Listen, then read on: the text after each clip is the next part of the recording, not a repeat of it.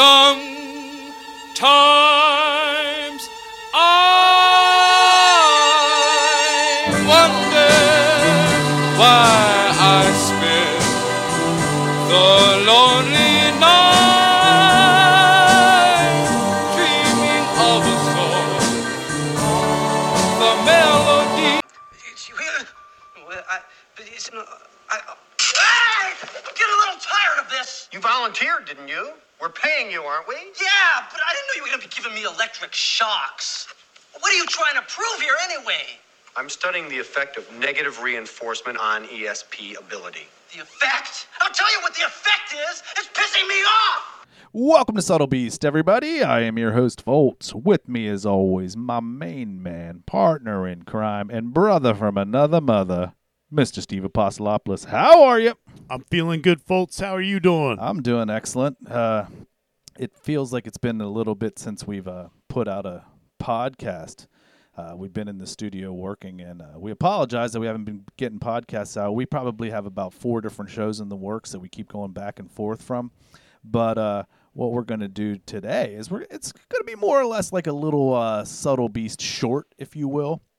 And it's a really interesting topic that when me and Steve came across this information, we're like, let's put this together in a podcast. May not be the longest that we're used to putting together, but man, is it good. Well, that's the thing. We nexted probably 3 shows today just in prep to get ready for this one. So rather than going through shows that aren't awesome, we're just like really cherry picking highlight reels right now. Or maybe not necessarily that they're not that awesome. They're just not that complete yet. And we've been working on them. And, sometimes putting down a podcast, you can have any array of different orders. You can be like, all right, we got a strong middle and beginning, but we don't have a strong end, or vice versa in those natures. So we always want to make sure that what we put out is quality. This one kicks butt the whole way through. It really does. So again, it's just going to be like a Subtle Beast short today. But again, we wanted to get some things out because we have just been in the creative process. And with Christmas coming up, everybody's time is going to be a little short. No pun intended. But here, we're going to kick it off. This is not the Christmas episode. This is far from a Christmas episode, unless like in your family, like you're welcoming like Krampus or something like that. But, I'm going to waste no more time. Get into this. The disturbing story of the first use of electroconvulsive therapy. Dun, dun, dun. Now, if you were able to glance inside a certain room on the first floor of a clinic for a mental and nervous disease in Rome on the morning of April 11th, 1938, it may have looked like a small group of physicians was about to commit a murder. The doctors were congregated around a bed in a large, isolated laboratory, and on the bed lay a middle-aged man with surgically shaved head. The nervousness of the physicians would have been very difficult to ignore. They were abnormally quiet, the type of uncomfortable silence that can only be created by extreme tension. Despite the cool temperature of the room, their foreheads were beaded with perspiration. One of them repeatedly walked out of the door to look up and down the hallway, just to make sure no one was around. They had good reason to be uneasy. They were preparing to send an amount of electricity that far exceeded what was considered safe at the time coursing through the patient's brain. Indeed, at least some in the room must have feared that they were about to be complicit in an execution. Now, on top of that, the patients hadn't quite consented to be their guinea pig. The police had brought a man into the clinic after they had found him wandering the streets of Rome in a delusional state. He was unable to provide simple information about where he was from or whether he had family. In fact, his speech was mostly gibberish. The police thought he was just another schizophrenic vagrant, and they probably believed they were being compassionate by bringing him somewhere where he could get treatment. But little did they know that a handful of physicians at the clinic had been waiting for a patient whose life was perhaps a bit more expendable than the rest. This man, who had descended into seemingly irreversible state of mental discord, had no family, friends, or home to return to. He was deemed to be the perfect type to test an experimental, potentially life-threatening treatment on. he could be the first human to undergo what was originally called electroshock therapy. Oh, yeah. I mean, that had to be a little scary for the patient. Absolutely terrifying Especially for when him. they're shaving your head, be like, well, we have to so that we don't start a fire on top of your head. Why are my arms put down? Exactly. It's a really dangerous idea. And as reckless as it might all sound, the scientists who spearheaded the experiment weren't doing it on a whim. They had been conducting similar experiments with animals for years before building up the confidence to try the procedure with humans. The idea started with a director of the experiment, Ugo Cerletti. Cerletti was a respected Italian neurologist who was passionate about finding treatments for psychiatric disorders. At the time, the 1930s, mental illness was often considered irreversible, and successful therapies were difficult to come by. Cerletti had not shield away from extreme treatments in the past. In 1937, he had begun using a stimulant drug called cardiazol, aka metrazole, to treat schizophrenia. When given in high doses, cardiazol would induce seizures. This sounds like an undesirable and potentially horrifying side effect, but to schizophrenia researchers, it is exactly what they wanted to happen. For the thinking at the time was that there was something about the convulsions of a seizure that would counteract the effects of the disorders like schizophrenia on the brain. The use of cardiazol to cause seizures quickly became popular, due mostly to the fact that physicians didn't have many other options when it came to schizophrenia. But cardiazol had a few unpleasant side effects. For some patients, the drug caused apprehension bordering on terror from the time it was injected until the time the seizure began. This intense dread was not simply a fear of the oncoming seizure, but seemed instead to be a physiological side effect of the medication. The behavior of the patients after the seizure could be problematic as well. Some became unpredictable, irrational, and in rare cases, even suicidal. These factors, combined with the paucity of evidence to suggest that cardiazol actually was having an effect that was specific to schizophrenia, it actually seemed that cardiazol could jolt almost any patient out of a stuporous state, whether they suffered from schizophrenia, depression, mania, or something else, caused Cerletti to tenaciously seek other treatments. But as he continued to test alternative therapies, he couldn't stop thinking about electricity. Everyone knew that large doses of electricity could cause convulsions. Maybe then electricity could be used to induce the type of convulsions that were thought to have potential in treating schizophrenia. When Cerletti began testing the idea on dogs, however, he realized how dangerous the approach might be. About half of the animals subjected to the electrical shock died of cardiac arrest. What's more, Cerletti's group was using stimulation of around 125 volts to cause convulsions in dogs, and death in humans had been reported after as low as 40 volts. Every week for almost a year, the local dog catcher dropped off an unfortunate collection of dogs at Cerletti's lab, and the researchers there immediately began experimenting on them. They soon learned that the original placement of the electrodes, one in the mouth and one on the anus, was a large reason dogs were dying after electrical stimulation. This configuration caused the current to cross the heart, which, not surprisingly, sometimes caused cardiac arrest. When the electrodes were moved to the head, pulses of electricity produced convulsions, but rarely death. Cerletti's group replicated their experiment with pigs and similarly found that the electrical current applied for short periods to the head convulsed but didn't kill. After many tests on canine and porcine subjects, Cerletti was confident that the electrical stimulation to the head was not a fatal procedure. It was time for the ultimate test: a human. Dude, this is crazy. I mean, they're putting 125 volts through a dog when 40 volts would kill a person. They didn't have the electrode placements correct, And you got to think, if it's killing you by going through your heart, which I can understand that, there's an electrical rhythm in your heart, but they're now just sending it directly through your brain. It's going to cause your brain to turn into mush. Yeah, this Cerletti is a real dark figure in history. I'm just going to press on because I don't want to say too much. Or are you jumping into this next one, or is it me? Go for it. The birth of electroshock. Which brings us back to the morning of April 11th, 1938. Cerletti was surrounded by a small group of other physicians, a nurse, and an assistant.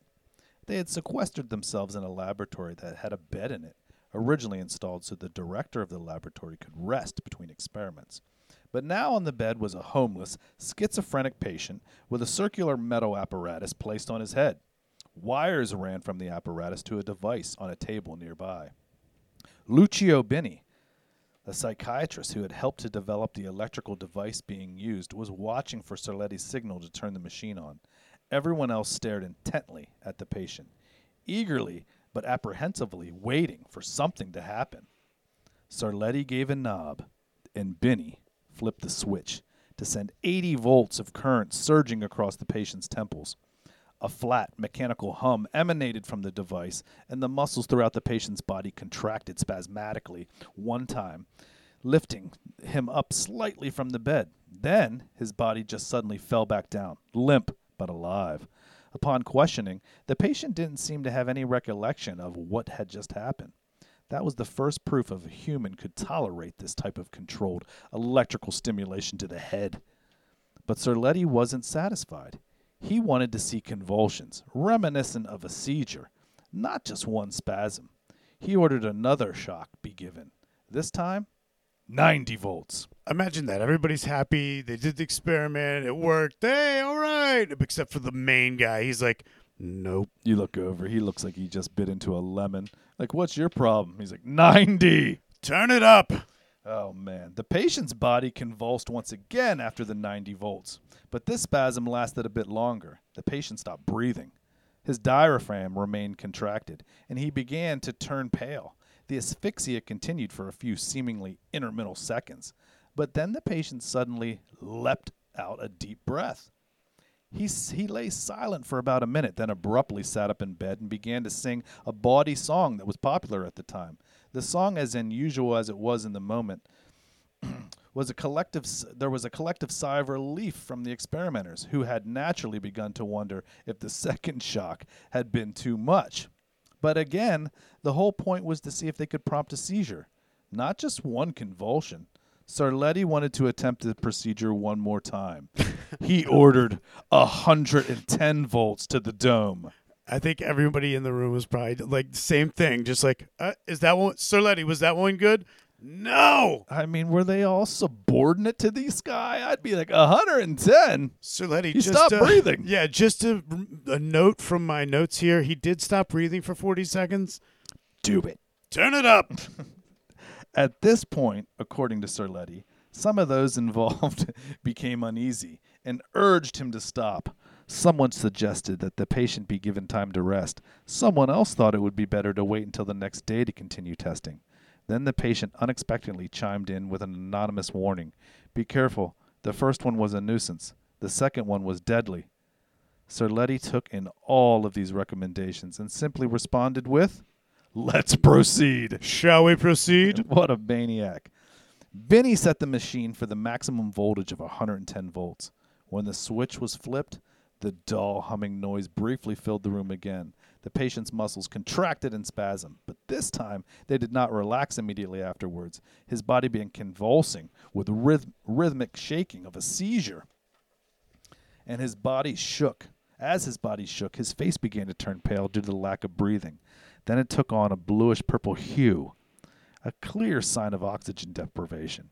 Bini was timing the asphyxia with his watch. It got up to 20 seconds, then 30, then 40. Surely many in the room feared that they had finally gone too far. But at 48 seconds, the patient exhaled violently and fell back to the bed fast asleep. His vitals were normal. Cerletti declared, "Electroshock safe to use on humans." That was his consensus after seeing him breathe after 48 seconds. Now let me ask you this: do you think that he stopped because he got the desired effect of the convulsions not just being one convulsion but like rhythmic convulsions, or did he stop because they couldn't turn the machine up any higher? I think it was the latter. I think so too. This guy seemed like he was going for it all. I mean, he basically saw this guy's probably eyeballs suck back to the back of his head and was just like, all right, it worked. It's safe for all humans. It was like that episode that we did on Flat Earth when we watched. It was an experiment provided by the Flat Earth Society with this expensive equipment that they got to prove that the Earth was flat. And they're like, if the Earth is flat, this won't tilt to a 30-degree angle. Well, it did, and they were like, we're gonna get a new machine. That machine must not be calibrated. Yeah. So, what's the aftermath like of something like this? Well, Cerletti's group ended up giving their patient regular electroshock therapies over the next 2 months, and eventually they claimed he was completely cured. It turned out that he was not just a vagrant. He had a wife who had been searching for him desperately, and eventually they were reunited, providing a nice conclusion to a success story that was uncomfortably close to being a tragedy. So that's more like a kidnapping. Yeah, that's a kidnapping and assault on many levels. The use of electroshock therapy, which would eventually become known as electroconvulsive therapy, or ECT, spread rapidly. Over time, like any other treatment, the technique was refined and best practices were established for dose, duration, and the electrical impulse and placement of the electrodes. More substantial changes were made as well. Initially, the convulsions evoked by ECT were violent enough sometimes to cause fractures, often in the spine, along with other injuries. So, practitioners started administering muscle-relaxing drugs before ECT to reduce the severity of the convulsions. This created another issue. The muscle relaxants temporarily induced complete paralysis, which was often terrifying to the patients. Thus, physicians began using anesthesia before the procedure, which allowed patients to remain unaware of the paralysis or any other unpleasant aspect of the period surrounding the seizure. Like the electroshock that's about to go down, don't worry. We don't want you to be so scared that you can't move, and we also don't want you to move so fast that you break your back, so we're just going to knock you out. We're going to put this diaper on you. Yeah. With these and other modifications, ECT today is considered a safe practice. Serious complications are rare, and memory disturbances are the most problematic side effect. Typically, these memory problems fade with time, although there have been cases where they've persisted and had a substantial negative effect on the patient's life. I would think that any type of high voltage to the brain, I mean, forget side effects. You're going to have direct effects. And I can't imagine that the good outweigh the bad in this circumstance. I don't know. I mean, you've seen it. There are diseases, there are things that can occur with the human body where the subject is willing to try anything. This is true. But does it mean that it works, per se? I mean, I'd like to see, we couldn't find what the stats were, that what percentage of it worked versus the percentage that it died. Because, I mean, if somebody's on the panel, like Dr. Cerletti, being like, oh, that was perfect. You know, you'd be like, well, we don't know. It works. But what was it out of 10 people? Well, 6 died, but 4, they can now do normal things. Sort of. Every time they turn the microwave on, they forget who they are for half an hour. And also, you have to think of how willing the subject is to continue with the experiments, like the clip we played in the beginning. If you're putting these people in this position, and it's extremely painful or disorienting or really uncomfortable or anything that's negative, and you're like, okay, did it work? And they're like, well, if I say yes, will you let me go?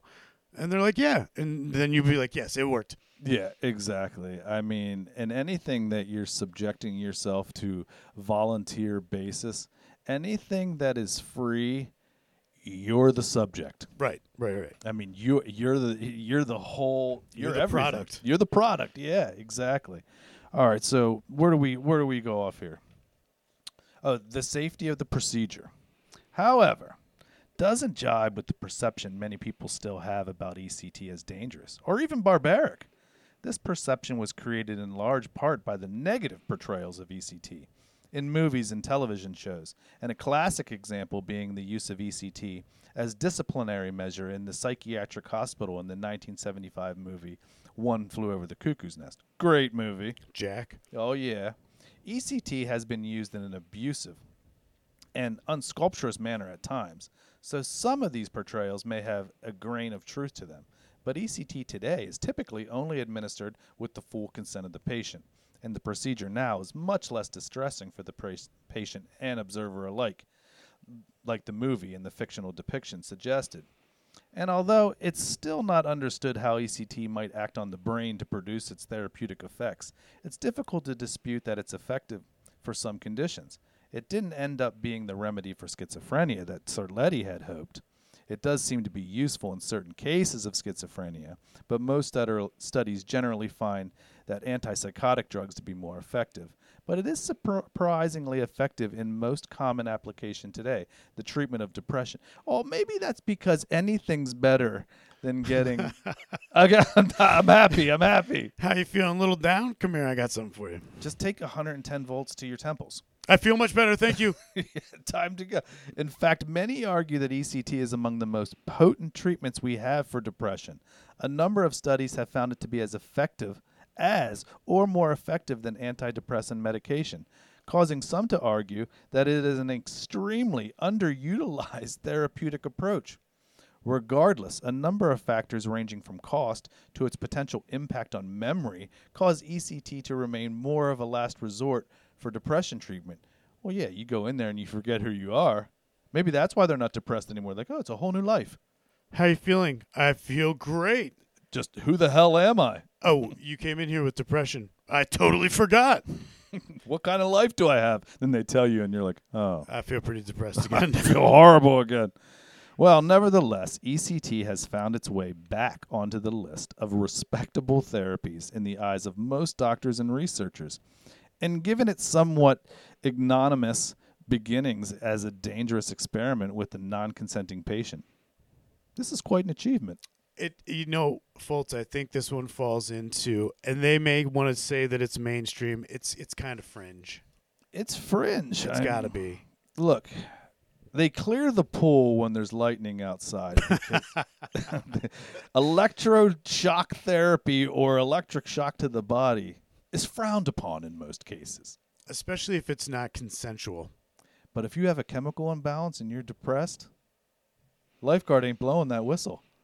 Get in. It's Adult Swim. Get that shock. I don't think there's any circumstance to where I would condone that for anybody in my family. We always like to do stories about the unexplained, and I think there is a lot more to this.